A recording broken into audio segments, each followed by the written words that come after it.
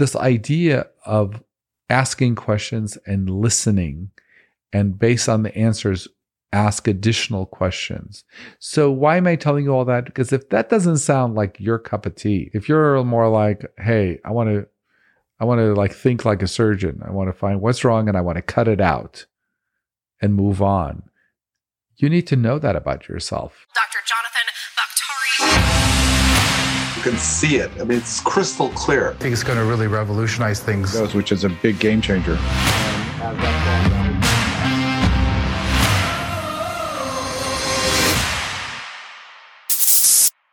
All information discussed or provided by Jonathan Bakhtari, MD, Dr. Bakhtari, and or his affiliates and guests are for educational purposes only. The information discussed and provided is not a substitute for professional medical advice, diagnosis, or treatment. Always seek the advice of your physician or other qualified health providers with any questions you may have regarding a medical concern or condition. Never disregard professional medical advice or delay in seeking it because of any information discussed or provided by Dr. Bakhtari or his affiliates and guests. If you think you may have a medical emergency, call 911 immediately. Welcome to another episode of Bakhtari MD. And today I want to talk to all my medical school friends about picking a specialty. So if I'm targeting the right audience, you are in your first, second, or maybe your third year of medical school, and you're contemplating what kind of specialty to go into.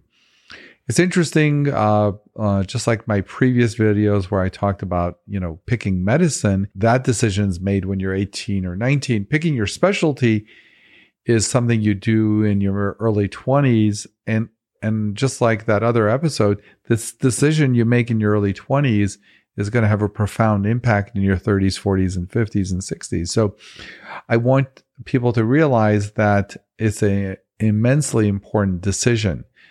And what you decide to do in your 20s will impact you forever, potentially, unless you change specialties, which rarely happens. So let's talk about how to choose a medical specialty. And I don't want to get too granular. I do want to speak more broadly.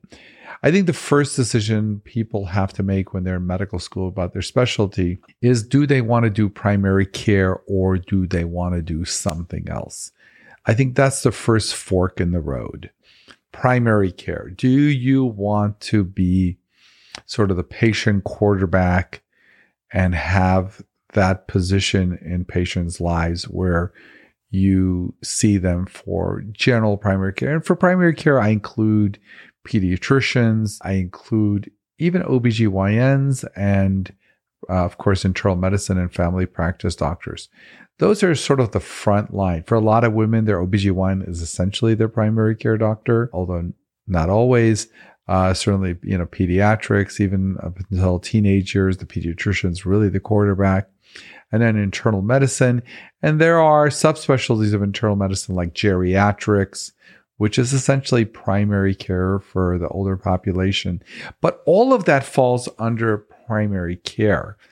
And I think there is something to be said about that. And I want to talk about that. When you're in medical school and you're thinking what primary care is going to be like, you need to first of all decide if that's something for you. Are you the kind of person that can see, 5, 10, 15, 20 patients a day and be their main quarterback? And for a lot of people, they may not understand that being a primary care physician involves a lot more than understanding medicine. I wish I could tell you that being knowledgeable in medicine will get you through primary care, but it won't. And I think, one of the things that gives me unique insight in having these conversations is, I've been on clinical faculty over my career for many years in at least 3 medical schools. And I've worked with residents, I've worked with interns and medical students and fellows. And so I've had, many years of trying to understand and help students and people going through the medical educational system. So if you have any specific concerns that I might be able to address for you regarding, your medical career or education, please leave in the comment section below and I'll try to address it. I saw a statistic that 1/3, potentially up to 1/3 of all primary care visits are for reassurance. There's nothing really wrong per se. Maybe someone's having trouble at work, maybe some issues at home, and potentially it's creating some potential symptoms or whatever the case may be. And they just want to go to the doctor and make sure that it's nothing serious. So we call it reassurance. Now, if you're the kind of person that's okay with that, meaning you know that if you see 3 patients, one of them is simply there to hear your voice, is simply there to you tell them, no, this sounds like it's going to resolve on its own. It sounds like it's nothing too serious. Why don't we watch it? Why don't we wait? I wouldn't worry about it. That is what we mean by reassurance. So if you're not a good reassurer, primary care may not be the field for you.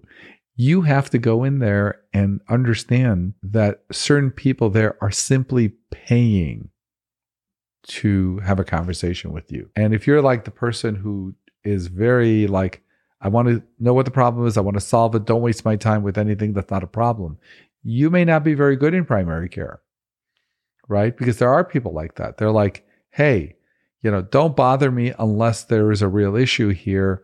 I'm not here just to have a conversation. I'm busy, blah, blah, blah. So I think the number one challenge in primary care is realizing you partially get paid to listen to people. That's it. Are you okay with that? Are you okay with just listening? Okay. And understanding and empathizing and potentially uncovering some non-medical issues. Are they having marital issues? Is it something else? Are there some, concerns that, you may need to bring to a social worker, to authorities? Who knows? I mean, if you think you're going to go into primary care and simply just diagnose high blood pressure and diagnose a sore throat, that may not be the case. And I think what you'll see, and the really great primary care doctors get this. They get it. They get their part of what they do is reassure patients when something appears, not serious. Now, a great primary care doctor may think it's nothing serious, but they'll be smart enough to say, Susie, Bill, I don't think there's anything we need to worry about. But, why don't we just kind of lay low, watch it, come back in a month or two. If it's something still going on, maybe we'll draw some blood or we'll get an x-ray or we'll do this or that. Because every once in a while, what you think is nothing turns out to be something. So the great ones, the really super duper ones, can balance this level of reassurance, but still make sure it is nothing serious. Because even if there's 1 in 1,000 chance that someone's coming to you with is serious, but the likelihood is only 1%. You don't want to miss that 1%, do you? I mean, who wants to miss that 1%? So how do you reassure someone and say, look, more than the odds are like almost zero that this is something serious, but on the off chance it is, let me see you back in a month. Or sometimes you just say, look, I don't really think that is, but let's just draw some blood anyway, but I'm not really concerned. I think it's that ability to understand that there's a 0 or 1% chance that this is maybe something serious, but keeping in mind you don't want to miss the 1%. Because if you have a 20, 30, 40, 50-year career and only 1% of the time when you're reassuring someone, is there something seriously going on, you don't want to miss, because you will eventually miss that 1%, right? In a long career, sooner or later, you're going to miss the 1%. And so it is a really tricky thing to be reassuring and say, don't worry about it, but understand when you need to do the follow-up. So I think understanding what primary care is all about is really, really important. And by the way, primary care doesn't always mean necessarily reassuring the patient. Sometimes it's a significant other, a spouse. In pediatrics, it's the parents, right? The parents who are going to drive you crazy, not the kids. I think that is the part of the reassurance often goes, sometimes people go see their primary care doctor because someone else, has a concern, and your ability to either through the patient or if they're coming with the patient to address their concerns is really, really important. And I hit on one thing that I really want to talk about, which is listening. I think you have to become the world's best listener in primary care, because often, patients aren't doctors. they don't know how to connect the symptoms or their complaints in a way that will ring true to you about what is going on. So if a patient comes and says, well, my stomach hurts and blah, blah, blah. If you don't somehow say, hey, by the way, have you lost weight too? And they say, oh yeah, I've lost 30 pounds.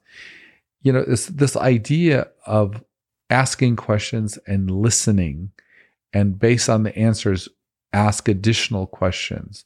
So why am I telling you all that? Because if that doesn't sound like your cup of tea, if you're more like, hey, I want to like think like a surgeon. I want to find what's wrong and I want to cut it out and move on. You need to know that about yourself. Are you the kind of person that needs immediate satisfaction? Do you need to cut something out and move on, or take out a mole and your job is done? I mean, I think for the most part, if you're removing a mole, there isn't a whole lot of conversation beyond the superficial stuff like, yes, it'll probably occur, not reoccur, or we'll send it for a pathology report or whatever. So it's much more important in primary care, pediatrics included, and somewhat OBGYN, geriatrics, what have you, internal medicine, to have that personality that allows you to relate to people and understand what's being said behind the words that they're using. And believe me, you get better and better at that moving forward. So the next quality that I want to talk about primary care is this idea that you are the quarterback. Think of it as you're the wedding planner. You're not the photographer. You're not the DJ. You're not the caterer. You are, you're in charge of everything. You're the planner. And internal medicine and the rest of the primary care really requires you to be the maestro and understand when you need to refer a person out. Did the person who did the consultation on your patient, did they give you back some information that then you need to refer them out to someone else? And you need to manage your patients, especially these days as, primary care is really becoming the gatekeeper. So understanding that part of your role is going to be to manage the patient, manage, how many medications, are there better medications? Should they be getting this test, that test? Should they be seeing this specialist? What are we going to do? The results of the feedback from that specialist. Do they need to see a dietitian? Do they have an anxiety issue? Do they need, some coping skills to deal with their situations? What are the options? Do you put them on medication? Do you send them to a therapist? Do you send them to yoga, something functional, meditation? These are all things that you are going to have to potentially put in your 2 cents worth. So primary care is not for people who don't want to do that. So it's very, very important that you understand that. Now, once you decide that you do or don't want to be in primary care, then the whole potpourri of specialties opens up. And I think, it's very difficult to categorize all of them, but then, you really are now set with either a surgical specialty, which involves neurosurgery, orthopedic surgery, general surgery, vascular surgery, colorectal surgery, and on and on and on. So for a lot of these, you have to do a basic, general surgery residency and then go into subspecialties. Some like urology, which involves a lot of surgery, and actually OBGYN involves a lot of surgery. Some of those do not come out of general surgery. So if you're going to go into surgery, you need to figure out which ones are a branch of general surgery versus which one do you go into directly. And that's really, really important because that has a whole different life cycle if you want to go into urology versus doing a general surgery residency. If you're thinking of a certain specialty and you want to get some clarity on it, feel free to leave in the comment section below what you're thinking about and, what are the issues for you. And I'll be happy to address it if I can. And just kind of tell me what you're struggling with in the comments below. And, we'll see if we can at least give you some insight. If you want to go into a surgery subspecialty, you have to then understand, after 4 years of medical school, you're talking about 5 years of general surgery and then doing 1, 2 to 3 years of your subspecialty in surgery versus a surgical specialty that you go directly out of med school into. So that is one big decision. We can have a video just on that.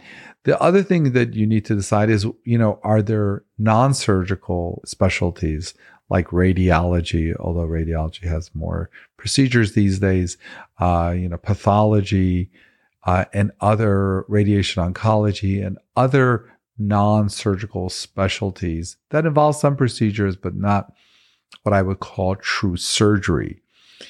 And there's something to be said about, a surgeon's mentality. Just like we talked about in internal medicine and primary care involving you being the quarterback, having conversations, the personality for a lot of people who like surgery or their subspecialties is they get a lot of satisfaction out of, having somebody come in, with a busted knee, torn up meniscus, what have you, and fixing it and, giving them immediate satisfaction where literally, a few weeks or months later after surgery, the patient can really feel a difference. So I think a lot of people that go into surgical specialties like that feeling of doing something that, can make an impact. Yes, surgical specialties have chronic illnesses that they deal with, but they also do a lot of stuff that, you come in with a infected appendix, you're going to get taken care of, and that problem's basically going to go away ideally. Versus, in primary care, where if you have people with chronic illnesses,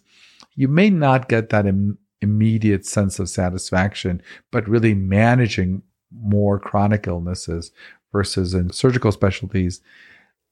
Yes, there are chronic illnesses, wound infections and a lot of different chronic stuff that needs surgical intervention, different types of colon diseases and what have you, inflammatory bowel disease and what have you. But by and large, a lot of surgical specialties get a little more immediate gratification on the subset of patients that they can immediately impact. And I think for a lot of people who get drawn into surgical specialties, that's a big lure. And, in all fairness, I think a lot of them are less inclined to want to do this sort of 1-hour consultation just to understand, what's behind the scenes going on with the person. That's something that surgeons leave up to the primary care doctor. So by definition, they understand that, yes, of course, they're going to have to talk to patients, but they're going to be absolved from some of that, what's behind the curtain kind of thing. Versus primary care doctors, they're really responsible to find out what's behind the curtain. So what kind of personalities go into general surgery and its subspecialties and other surgical fields is that. And then, then you're left with the non-surgical specialties, which aren't primary care. And for a lot of those, people have unique interests, whether it's in radiation physics and what have you, or different aspects of those subspecialties that draw people into pathology, radiology, radiation oncology, or rehab medicine. A lot of those have very specific lifestyle advantages, disadvantages, as well as specific interests that people have. So that's a whole nother bucket of specialties that you can choose from. So the last thing I want to cover are the subspecialties of internal medicine. So I know we put internal medicine as a primary care, but there is a way to go into internal medicine and not do primary care, which is to go into a subspecialty of medicine, internal medicine, which is cardiology, pulmonology, nephrology, meaning renal, and all of those subspecialties of internal medicine allow you to remove yourself from that quarterback role and then still do something that's related to internal medicine, but not actually internal medicine. So infectious disease would fall in that category, rheumatology, endocrinology, like I said, pulmonology, cardiology, critical care. All of those are branches that you can get to by going through primary care, which would be internal medicine. And then you have those hosts of specialties, which are definitely not surgical specialties. If you're going through internal medicine, you're not going to go into a surgical specialty, but some of those specialties have tons of procedures. Certainly cardiology, we're all aware of, the cardiac catheterizations and other vascular procedures. And so there are ways to go through the primary care route. And for a lot of people, that actually buys them some time. So if you're not sure at the end of medical school if you want to do primary care or not, one way to do it is to go internal medicine. You'll have 3 years to think about it. But by your third year or so, you'll have to start thinking, do I want to stop at the end of 3 years and become a subspecialist of internal medicine, which, by the way, the largest one is a hospitalist, and I'll link the video where I talk about what a hospitalist is up there. But that's also a subspecialty of internal medicine. So let's pull backwards. So I think in reviewing, when you're in medical school, you have to think, do I want to be primary care? Do I want to be not primary care? First decision out of the gate. If you want to be primary care, family practice, internal medicine, pediatrics, OBGYN, and then from there, potentially you'll have some subspecialties coming out of internal medicine that you can do. If you want to go into surgical world, you have general surgery and then all the subspecialties of general surgery, or directly into urology where you do like 1 year of general surgery, but not the full thing, or some of the other surgical specialties where you essentially go directly with doing maybe a 1 year transition surgery residency, and then you can go into those. So, and then lastly is to the whole category of specialties that aren't primary care, but aren't surgical. And those have their own lore and positives and negatives. So these are the decisions you need to make coming out of medical school. And ideally by the third year, you should have some inkling, certainly after you do all your rotations, your third year, you will see that you'll gravitate towards one or the other, meaning surgical or non-surgical, primary care versus non-primary care, and things will start to be clear. And then you can still do electives your fourth year. And a lot of people, may do a 1 year transitional year until they really decide. And there are a lot of people too that within their first year can switch, or I shouldn't say a lot, some people, but majority of people, I think, make a decision and kind of stick with it. Thank you for listening. You can check out my website, jonathanbakhtarimd.com, to sign up for my newsletter. And you can watch this full episode over on my YouTube channel, Bakhtari MD, where you can leave questions or topics you'd like me to cover in future episodes. As always, be well. Thank you.